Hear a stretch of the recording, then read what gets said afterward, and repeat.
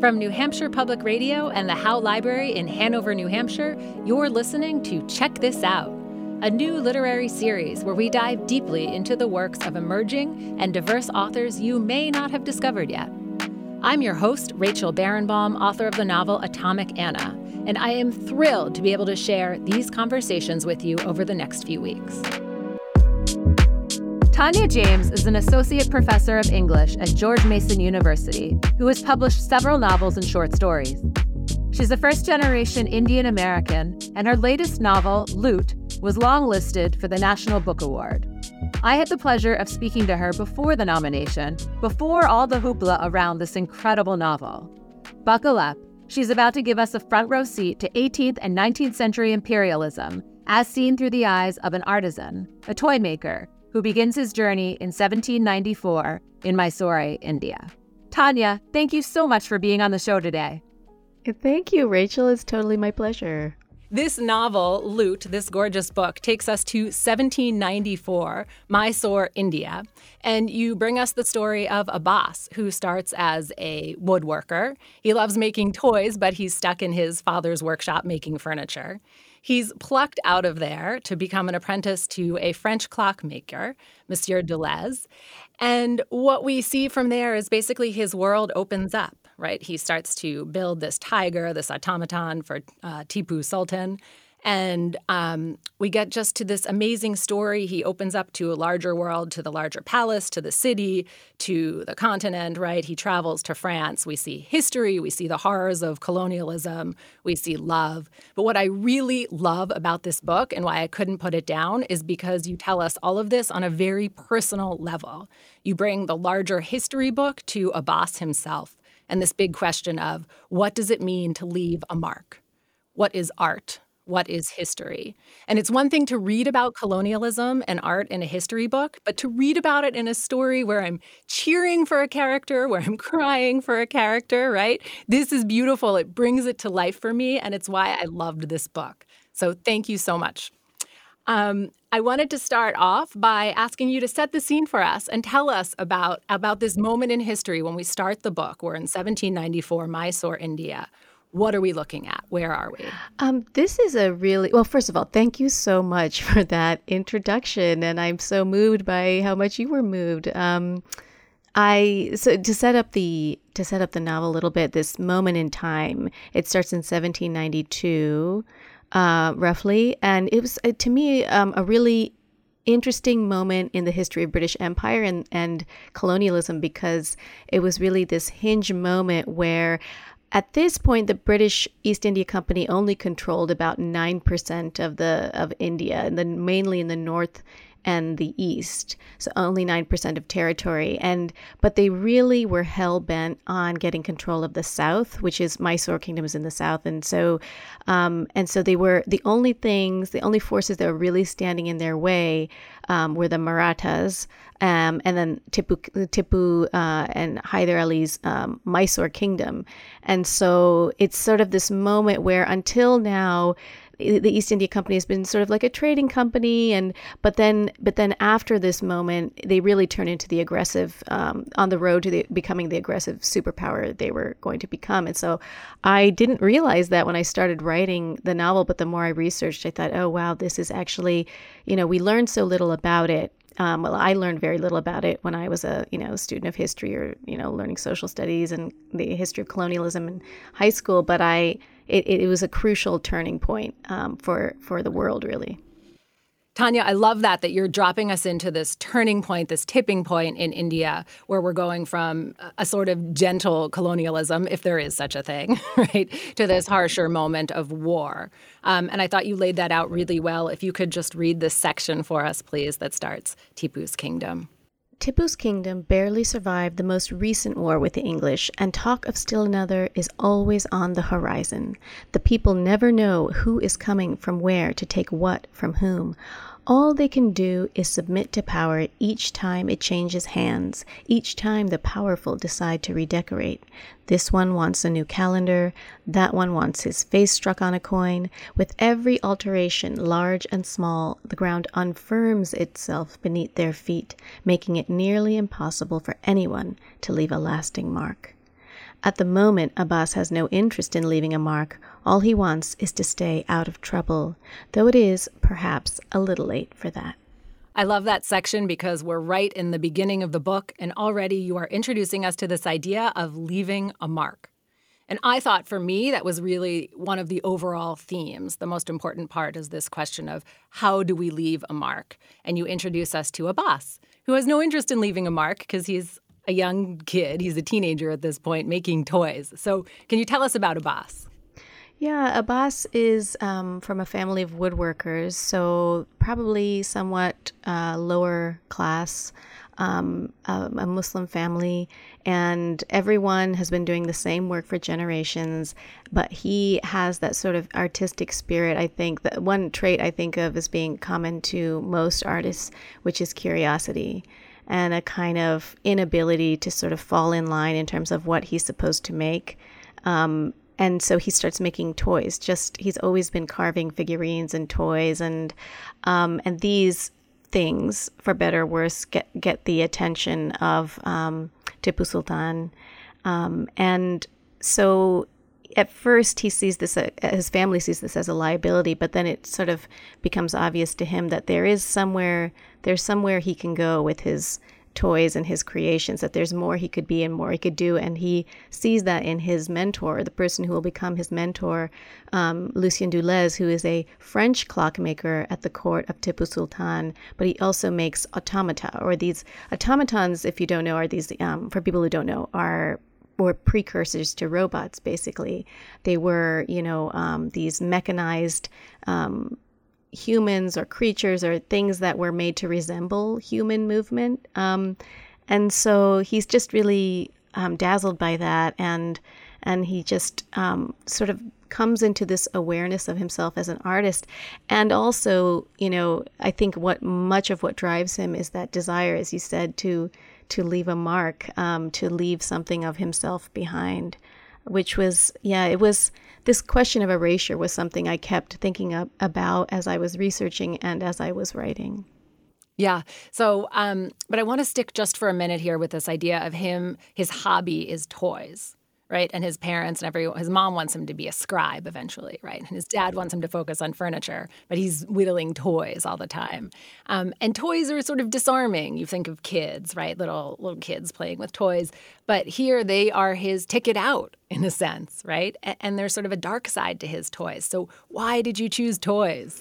Well, there was a practical reason, which was when I was first researching this area. There's actually Tipu Sultan, the ruler of Mysore, had brought toy makers from, I think it was Iran, but this kind of group of toy makers, because he was really charmed by these toys. And so there's a long history of toy makers in Mysore, mainly based in Channapatna, the small village. And they've been there for hundreds of years, and they make these incredibly just whimsical, beautiful, bright wooden toys. They're all wooden, and the dyes are natural. And I just remember watching videos of these toys. And, there's a way in which when you watch a toy being made or you see a toy using a toy on your own, it just turns you into a child. And it kind of unlocks a sort of wonder that I think as an adult is harder and harder to access.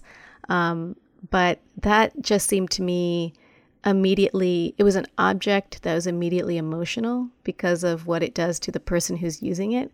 And I just loved the whimsy was another thing I was after with this novel. Like I wanted people to be delighted by what they're reading, even as we're carrying sort of heavy subjects here with colonialism and war and migration. I wanted the whimsy of the novel to be a counterpoint to those things, and toys just immediately kind of moving toys, hand crank toys, all of that felt like, a way to sort of balance that seriousness.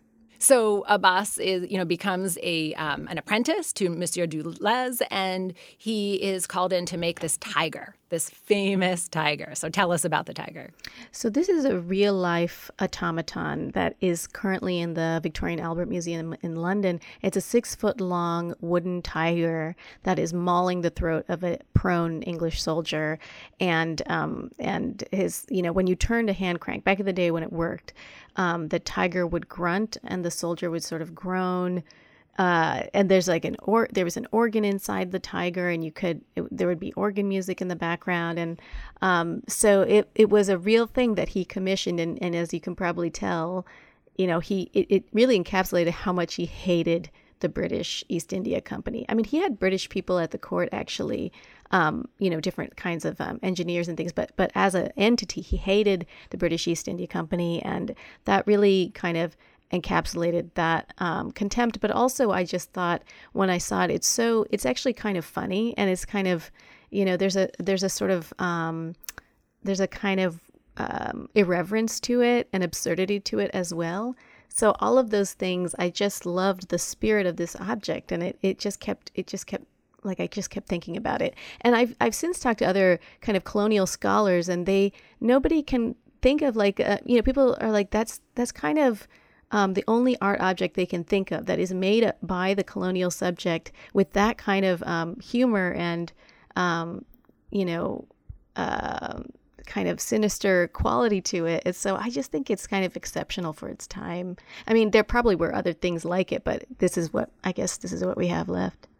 If you're just joining us, I'm Rachel Barenbaum. My guest today is Tania James, and you're listening to Check This Out on New Hampshire Public Radio. We're talking about Tania's new novel, Loot.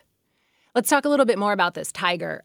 There's an amazing description that you give about it. There's, I guess, a smaller version of it that Jeanne has, a character that we'll talk about in just a minute. And she describes it as painted in juvenile colors, yet mature in subject, such that she felt herself maturing as she pondered the agony of the man fated to lie forever between death and life, betwixt platform and predator, a predator that was both frightening and alluring. She wished to intervene, but the carving was all of a piece and denied intervention. I love that description because, again, you have this disarming idea that it's a toy, and yet it is brutal. This tiger, right? It literally has his teeth in the British soldier's neck. Mm-hmm. I thank you for reading that section. It had me thinking about what inspired it. I was thinking about there's this little miniature statue in my parents' house, and it's of two kind of tiger cubs kind of on top of two tigers taking down an elephant. And I used to stare at that thing and just couldn't figure out who I felt more for, because I thought these are tiger cubs, but it's also, I feel for the elephant, and these were little ways in which I was constantly trying to find connections between myself and the characters, who biographically are very far from my own experience. And the only way I could do it was by kind of layering my own memories and trying to access a specific kind of emotion and a specific kind of contemplation and sort of giving it to a character. So I had forgotten about that passage, but yeah, it takes me back to my own childhood, actually. I mean, this is really where I'm talking about how you access history through the eyes of a boss in this book so effectively, because we are pulled into the story, but actually there is the history here, right? And so the next time we see the tiger after, the first sort of foray into the world when it's introduced, we see it at the siege after Tipu Sultan is killed.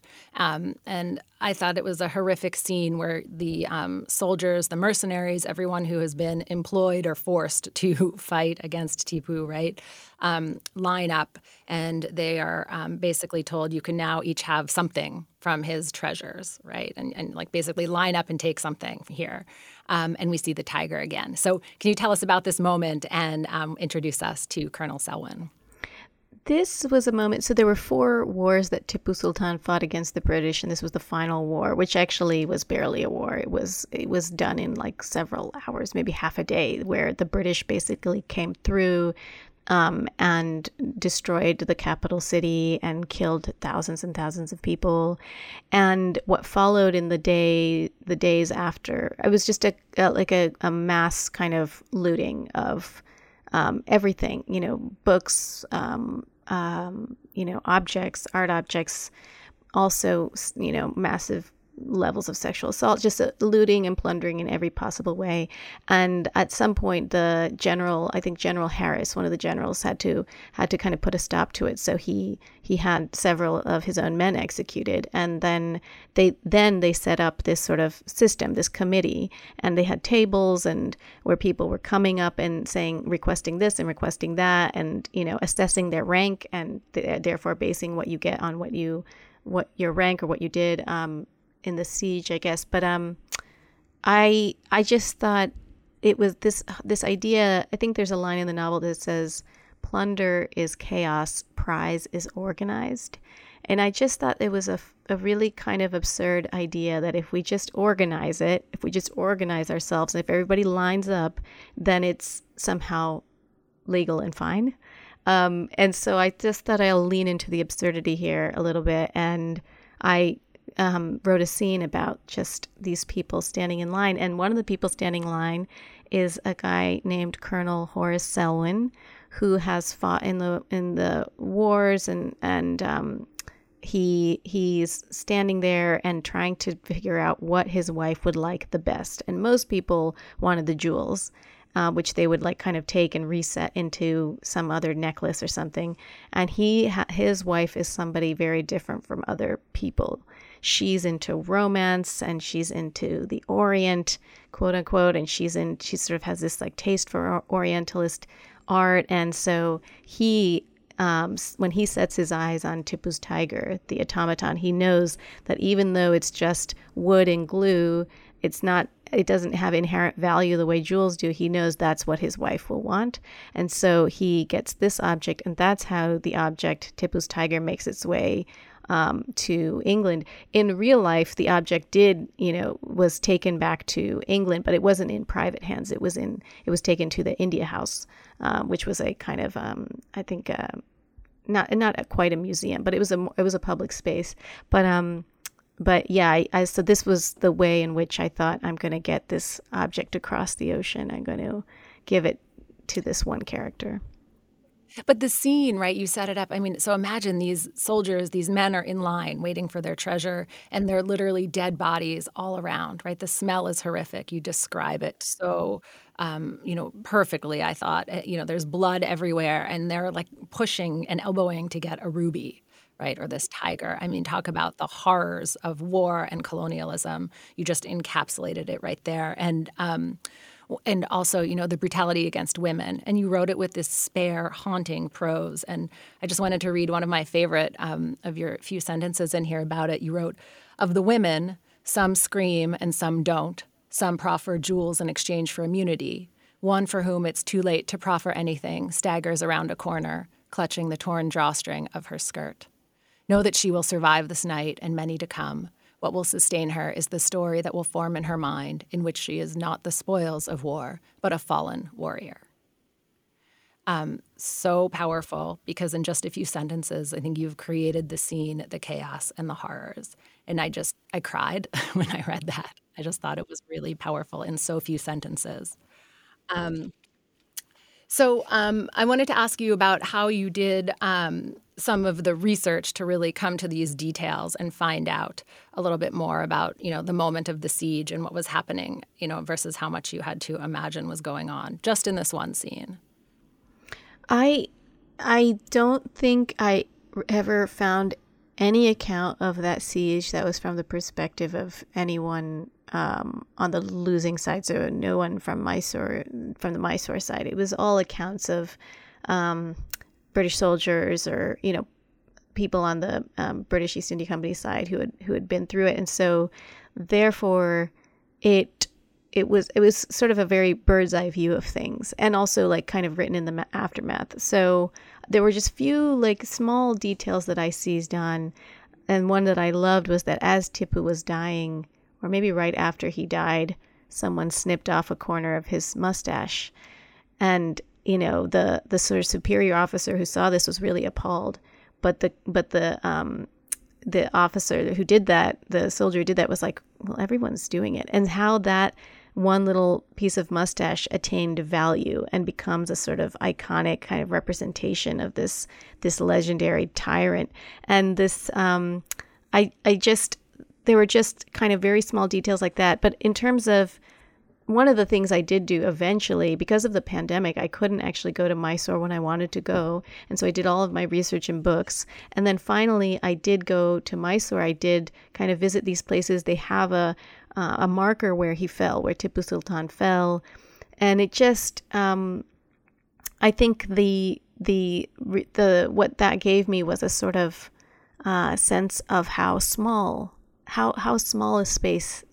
these spaces are where people are fighting, and how in my mind somehow, maybe because of war movies, I just think of these big battles as being huge landscapes, but these are sort of very kind of tighter spaces, and somehow that made it even more haunting. And also that I was paying attention to the sort of trees that were around, and kind of the only things who probably are still alive and were witness to this bloodshed. But I really had to kind of imagine my way into this space because I didn't have a whole lot to go on in terms of what I could get a hold of with my reading. So interesting, not surprising that mostly the only history that you had to go on was written by the British. We are going to talk more about the sources of history and how we record and who we record history when we come back. I'm Rachel Barenbaum. You're listening to Check This Out on NHPR. We're going to take a short break. We'll be back in just a moment with my guest, Tania James. We're talking about her new amazing novel, Loot. Stay with us.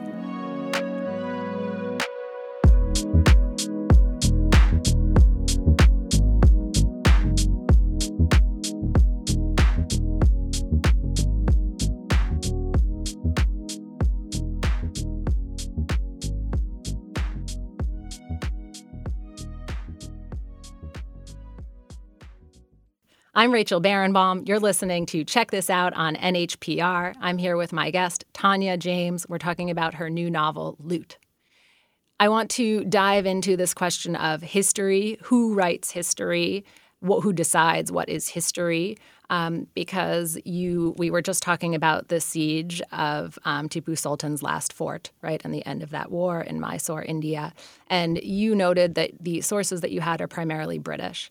And in the book, you give an account of this battle several different times, in artwork in different ways. And we see history changing versus what Abbas, the main character, actually saw. And so this question of who decides what is history is very haunting, and you bring that to life. So can you talk a little bit about that and how you thought about it as you were writing this book?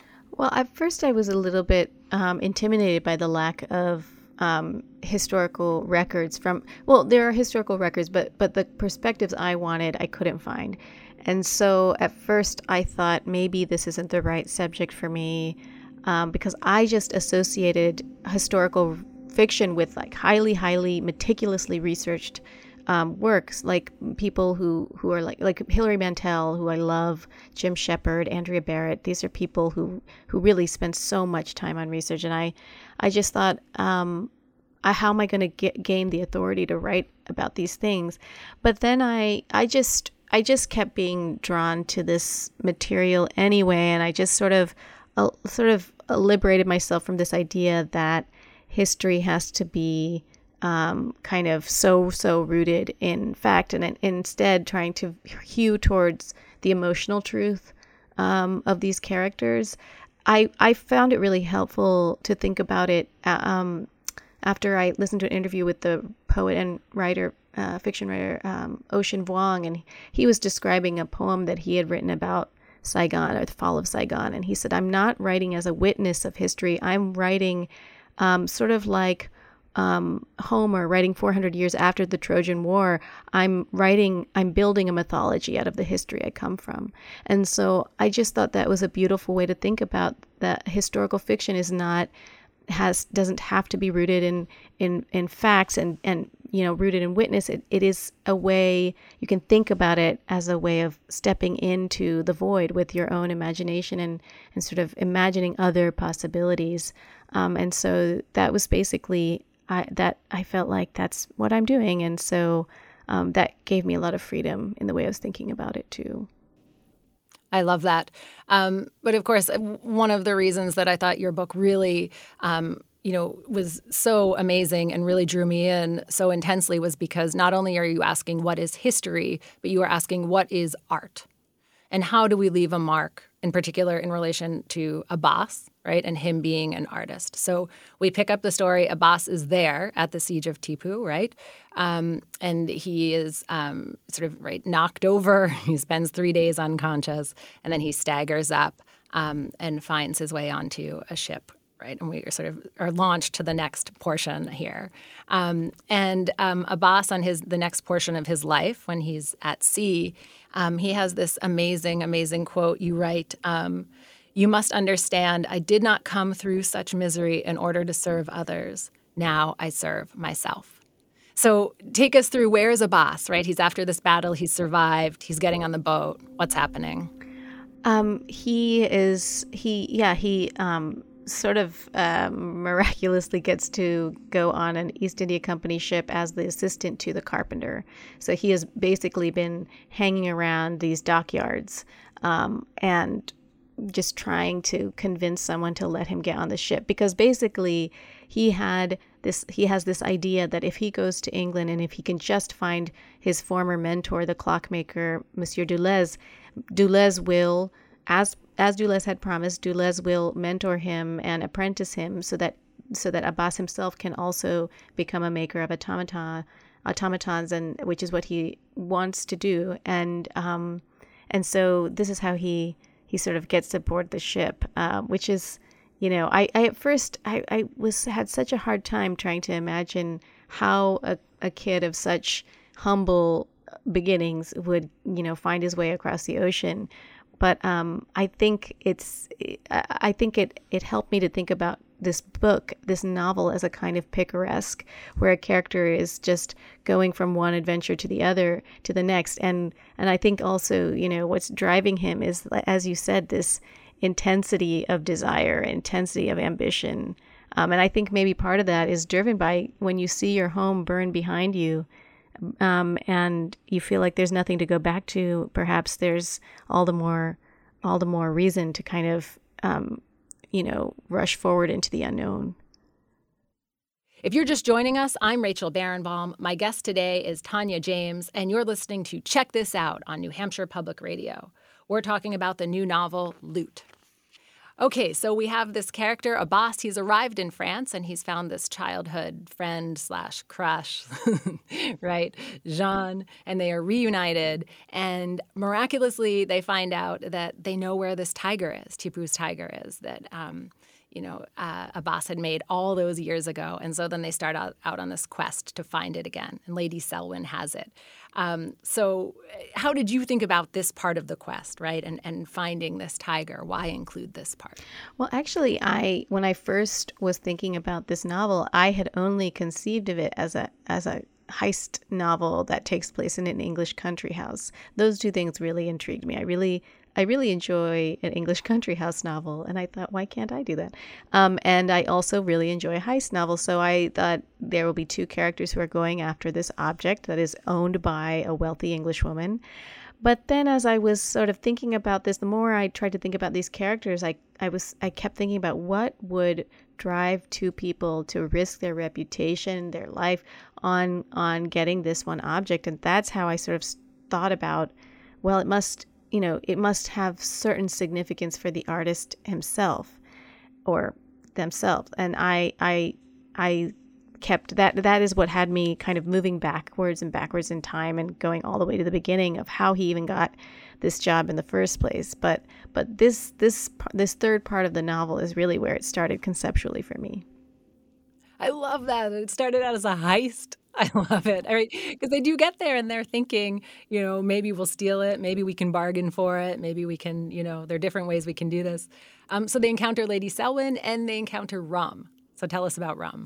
So Rum is a steward to Lady Selwyn, like he's sort of her right-hand man in business.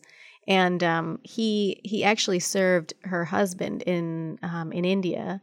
But her husband was the one who was standing at the prize committee and got her that Tipu's tiger. But he dies pretty soon after that, and so Rum, in a certain way, he kind of replaces Colonel Selwyn. He brings the tiger to her. He kind of nurses her through her depression and her grief, and ends up being the person she trusts the most in work and in personal life. And so he's very, very protective of her. And he is very, very suspicious of these two people who have come. It's basically Abbas and Jean, who have come with several objects they want to trade, and sort of they're trying to insinuate themselves into her life in an attempt to kind of swindle the Tipu's tiger out of her possession. But and he asks at some point, "Are you an artist or a con artist?" Yeah. So what is the difference? He kind of gets all the good lines, I feel like. He kind of, yeah, I felt like his voice was really fun to write because it's that suspicion and cynicism and kind of cheekiness. I feel like he gets some good jabs in there. But also this question of what is art comes up again, right? What is art? I felt like that's what he was really asking. And he catches Abbas as he sneaks in to see the tiger. And Abbas is looking for his signature and Monsieur Deleuze's signature. And again, we get to this big theme that you know I love. How do you leave your mark? So can we talk about that signature? I mean, I thought about this a lot, like how to me, this desire to leave a mark is I personally don't have that. I don't have, and it might be I'm a product of the time in which I live, and it's, we forget about things that happened, 2 days ago. I can't, it's just news cycles through so quickly. I was thinking about how that desire, though, you do want to make a thing. As an artist, it is an aspirational thing to make a thing that lasts.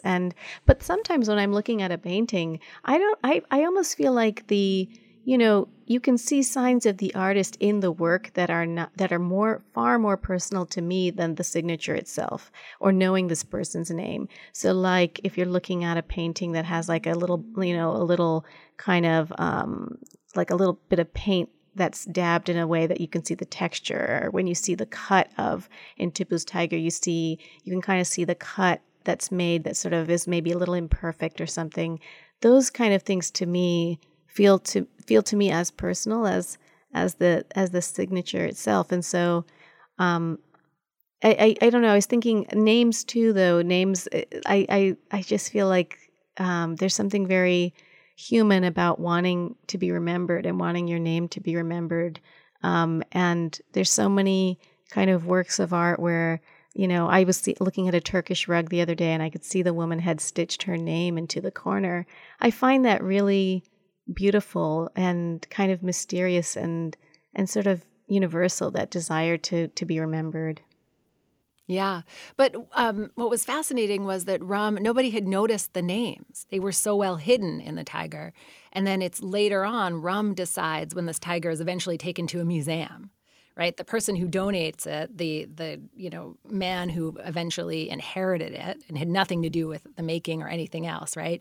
You see a plaque for him and his generosity in the museum. And it's Rum who decides to put the names of the artists on there in the end. So can you talk about that too? I mean, right? Who gets their name on that plaque in the museum? Yeah, and it's just, to me, kind of interesting in that moment. It just comes down to one person's choice. I think about the way, not only like the names that are presented, but also the kind of information that's on the placard, the way in which these things are framed. Like, Tipu's Tiger is in the V&A Museum, and it's sort of sitting alongside other things that were, taken from the siege, like Tipu's robe and Tipu's gun. And so then with that context, we think of it as a sort of artifact of the siege. But do we think of it as a work of art? I'm not sure. I think, what if it was, displayed next to other, works of art or art objects or wood carvings, and how does that change the conversation? And how does that change the way we're looking at this object? Not just like a kind of ethnographic artifact, but like as an actual work of art. And so I think that putting someone's name there does kind of add to that idea that this was someone's masterpiece, or this was someone's, the product of someone's imagination.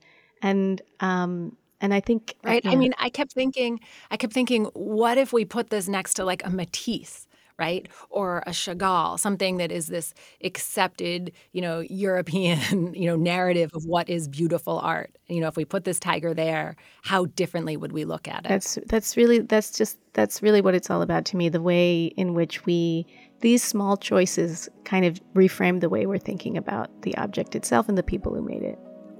Yeah. All right, we're going to be right back because I have a million more questions for you, Tania. I'm Rachel Barenbaum. You're listening to Check This Out on NHPR. We're going to take a short break. I will be back very soon with my guest, Tania James, and we are talking about her new novel, Loot.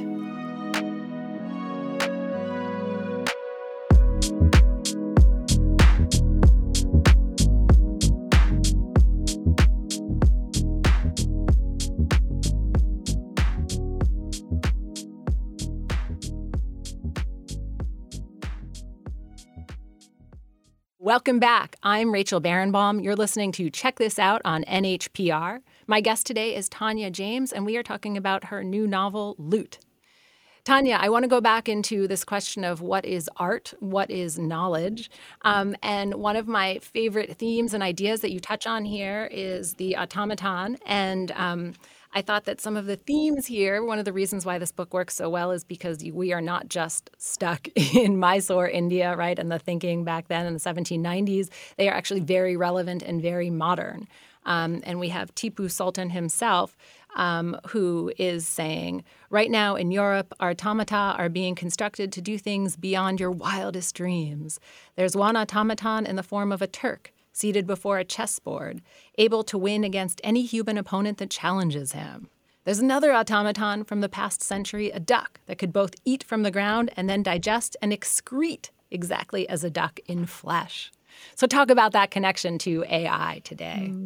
Well, that you're reading that has me thinking about the way in which I think the most disturbing thing about AI is the way in which tech, there's this kind of race to kind of compete and to kind of, disregarding the harm that, AI can do. Just this, we have to be first. We just have to do it. Our hands are tied because we can't have a kind of moral consciousness about this because we have to get ahead of everybody else. And so I just listening to you read about Tipu, he was really a visionary in terms of understanding how technology was going to be the thing that allows Mysore to compete, and India really to compete on the world stage and to prevent Mysore from being swallowed up into other colonial powers. But there's something about that competitive aspect of it that has me thinking about the way in which we talk about AI these days, and the way in which development seems to just be getting away from us purely because out of ego, I guess. But also, AI, we see these advancements in small places where we don't even recognize maybe it's there. And here you cloak them in the guise of toys, right? And we see this so that it's sort of sneaking up on us. And I thought that is what we see happening today as well. So, I wanted to know if you could talk about how you thought about that, right?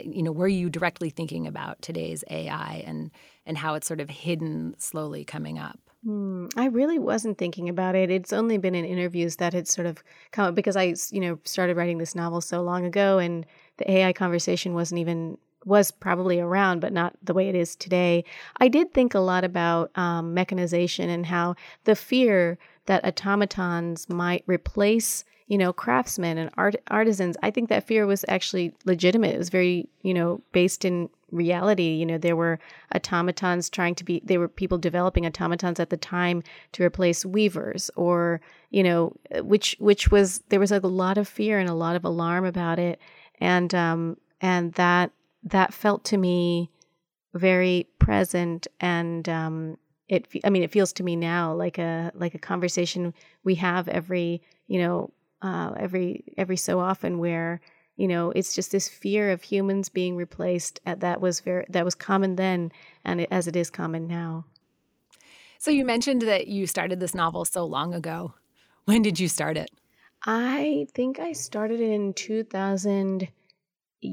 I want to say 2018. At least I started thinking about it in 2018. I think so many people think books all of a sudden just come out of writers. Right. I wish. Yeah. It's a long, long process. So I wanted to ask you, how personal is this novel? I think I feel like the aspects of the artist are very personal to me. The development of Abbas, how he comes into an understanding of what he wants to be and what he wants to do. I am not nearly as ambitious as he is, but I think I probably was when I was his age, so in my 20s maybe. I just remember that hunger, that desire to make and to do and to learn. And I also, understand that, through his relationship with his mentor, how much he needs that mentor. And I don't think I had a mentor in that way that was so kind of huge in my life, but I remember looking at people who were kind of mentors to me and who were farther ahead than me, and just kind of just this, adoration of what they were doing, but also this like almost like almost like a greed, like I want what you have. I think he's thinking that, Abbas, at one point in the novel. Isn't that a line in the book? Yes. I want what you have. Yes. That felt very personal to me. Like I could remember that feeling of like, I wish, I could have what you have. But of course you don't understand at that point that desire, you never actually reach the, as an artist, you never actually reach that moment of like, I have it, I got it, I don't need anything else. I mean, maybe you do, and I haven't gotten there yet. But it's sort of that sense of always wanting that at least for me makes me want to make something else. So, yeah. And how about bringing the history of this time, the colonialism, right? The story from Mysore. How personal was that to you too? Well, it's personal in the sense that it's part of my history, but I don't know that I don't know that I felt that personal about it. My parents were born in Kerala, which is a state that's, near Karnataka and Mysore, but not, I think there was times in my research where I was reading where Tipu Sultan was having confrontations with kingdoms in Kerala. I think that for me, it was somewhat personal because they were, my own family members were telling me about their own kind of feelings about Tipu, which weren't entirely positive because of this, history, from 200 years ago. They still can cite that. But I think for me, I didn't feel personal. I didn't feel like, I wouldn't say it was personal for me, but it was just my personal interests were more thematic than, situational. Yeah. So I also wanted to ask you about the history that you've included in here. We touched very briefly on this idea that you're really building a mythology, and there were big holes, right, in some of the historical records that you got to fill in with fiction, because this is fiction at the end of the day. How much did you allow yourself leeway? Like, sort of how lenient were you with yourself versus really looking for every little historical fact and detail? Sort of how did you think about that balance while writing this book? Well, I thought, all the major kind of historical events, I wanted to stick to the exact timings. I wanted to stick as closely as possible to those things. They felt to me like tent poles that I needed in order to be able to play. I needed some kind of border to set around myself, some kind of boundary, and then I can play within those boundaries. And the characters themselves, I was able to that was more where my imagination was coming from. And with, Tipu Sultan, I didn't have a whole lot of information about him. I had, biographies that were written, much later after he died. And the one thing I had was this really interesting book called The Dream Journal of Tipu Sultan, or The Dream Register, where he was recording his dreams. And that to me was a really kind of way for me to play with this character, who was a real character. And I just had to think of him as a completely different character from the person who existed. I never felt like I need to be true to, our conception of who this character is, which is different from, fictionalizing a character like Abraham Lincoln, where you have so many speeches and so many records about him. So again, like the lack of, speeches and records about what Tipu Sultan was really like was kind of helpful for me in conceptualizing a character who is a sort of maybe a more extreme version and a kind of more comic version than the person who existed. Yeah. So before we switch gears into me asking you more about like the writing process, right? Because I have a lot of listeners who like to know about, right, how to become an author type questions and that kind of thing. There's one big question that I really want to ask you about. And it's this phrase, you talk about it, you use it a few times in the book, you talk about it in the author's note at the end, and you write, "We are here because you were there." And I love that phrase because it makes me immediately think about this question, what are you? Right, which I think is coming up more and more often. People are saying, why do you need to know? I am human. What are you? I am human, right? Why are you writing this story? Like, right? And sort of what is Abbas doing in France? And you would get that question. And I love this answer. We are here because you were there. Can you talk about that phrase and that theme in the book? Yeah, that line is actually from, I think, from a Sri Lankan writer and activist, British Sri Lankan. His name is, I want to say S. Amalavner, I think. I love this idea. I love the idea of putting that directly in the novel. I thought of doing it as an epigraph, but I just think the story of colonialism, we think of it as being finished. We think of colonialism, at least I'd always thought of colonialism, specifically the Indian side of that story, to be done in 1947 at partition. But the story of colonialism, at least the effects, if you think of the effects of colonialism, are ongoing, particularly because of migration. And colonialism is responsible for the mass, migrations all over the world of South Asians being in, I mean, I can't think of a place where we are not. So I loved this idea of the novel, which is historical and taking place in the past, speaking to our present. And I love historical fiction that does that, where it is a product of its time, but it's also a product of the contemporary moment. If you're just joining us, I'm Rachel Barenbaum. My guest today is Tania James, and you're listening to Check This Out on New Hampshire Public Radio. We're talking about Tania's new novel, Loot. All right, Tania, we're going to switch gears a little bit, and I want to ask you more of the writerly questions, as I like to call them. So you are a professor in an MFA program. Could you tell us about your role there? Sure. I'm an associate professor at George Mason University's MFA program. I've been there for about 7 years. Wow. So you can talk to us about the writing process as a professor and as a published author. So I know my listeners are going to have all kinds of questions on this front. A lot of people who listen to the show are writers, aspiring writers, and they want to know. So talk to me about the process with your editor a little bit and the fact checking. How careful were facts checked for this book? I'm sure they were very well checked. I love the process of work. I love the kind of production process. It's just so gratifying and very humbling to know how many people are spending time on your work and trying to get it to finished form. And I'm sure I don't actually realize how many people are working on it or putting eyes on it and putting their time on it, but I'm into it. My process with my editor, we've been together. This is our 4th book together.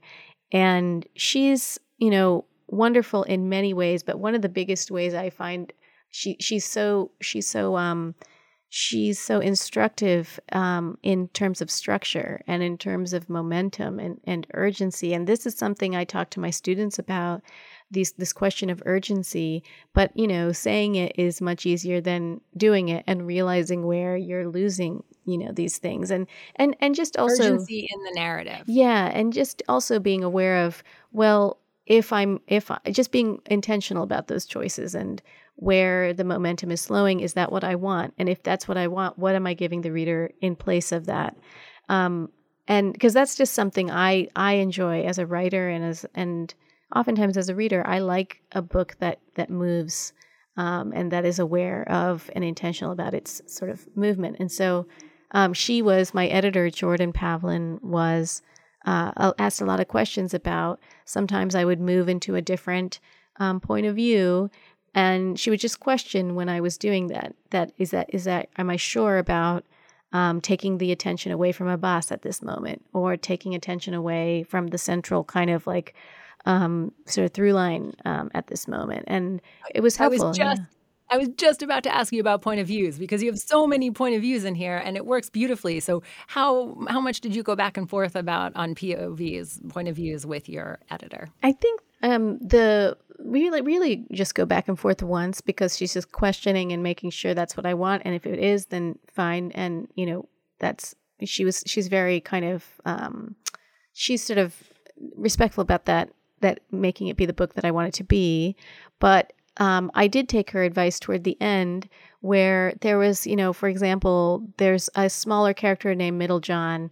And I wrote this sort of 2 to 3 page kind of like memories and food memory to do with a pear tree. And I just was so attached to it, but I completely saw what she was saying, that it was at this point when the novel is sort of funneling towards something, it was taking away from that funneling and sort of, kind of sending the reader down a different path. And there were multiple things like that where she was suggesting streamlining, and there were some that I pushed back on, and specifically to do with Lady Selwyn, because I really just had so much fun writing that character, and I found myself surprised by how much I came to care for her and be interested in her, even as she was sometimes saying and doing toxic things or disturbing things. Love that.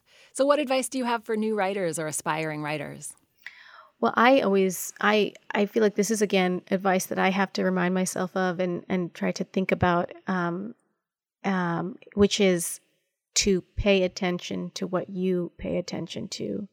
Because I think sometimes the noise around what other people are writing, what is popular, what is trending, can be deafening. And all you really have is your unique kind of idiosyncratic perspective. Like, your obsessions are not going to be the same as my obsessions, but it's your enthusiasm for your subject and your passion for your subject that will kind of define the work. And so that's my main thing, is just kind of pay attention to your own, pay attention to what you're paying attention to. If you're just joining us, I'm Rachel Barenbaum. You're listening to Check This Out on NHPR. My guest today is Tania James, and we are talking about her new novel, Loot.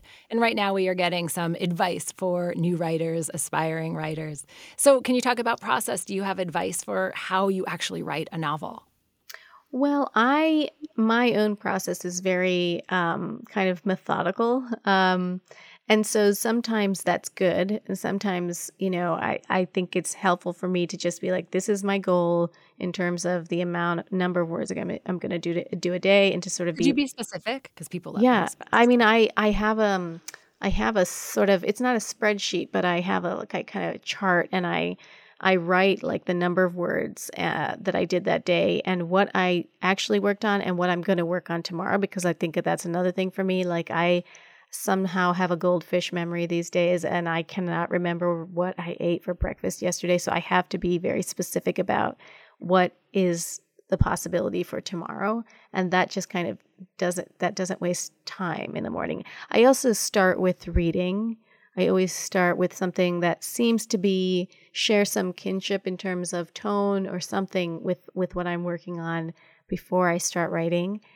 And then I feel like the other thing that I want to do more of that has always helped me is walking and getting away from the computer and working in the notebook rather than the screen.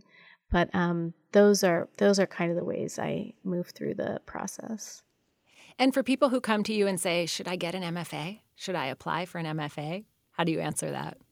I would say that I think that, first of all, I advise them that if you're going to apply, go to places that are going to fully fund you. And I also think it's just such a big question. I mean, I think what I can say is what the MFA gave me was not necessarily learning how to write, but learning how to talk about writing and how to talk about other books that I love, but I didn't have the grammar to understand why and what I am starting to do well. But really, I think that is so important, because after you leave, reading is going to be so much of so much of what instructs you in terms of your taste and what you like and why you like it. And so kind of identifying the language and the way to talk about these things it will help you, for years and years to come.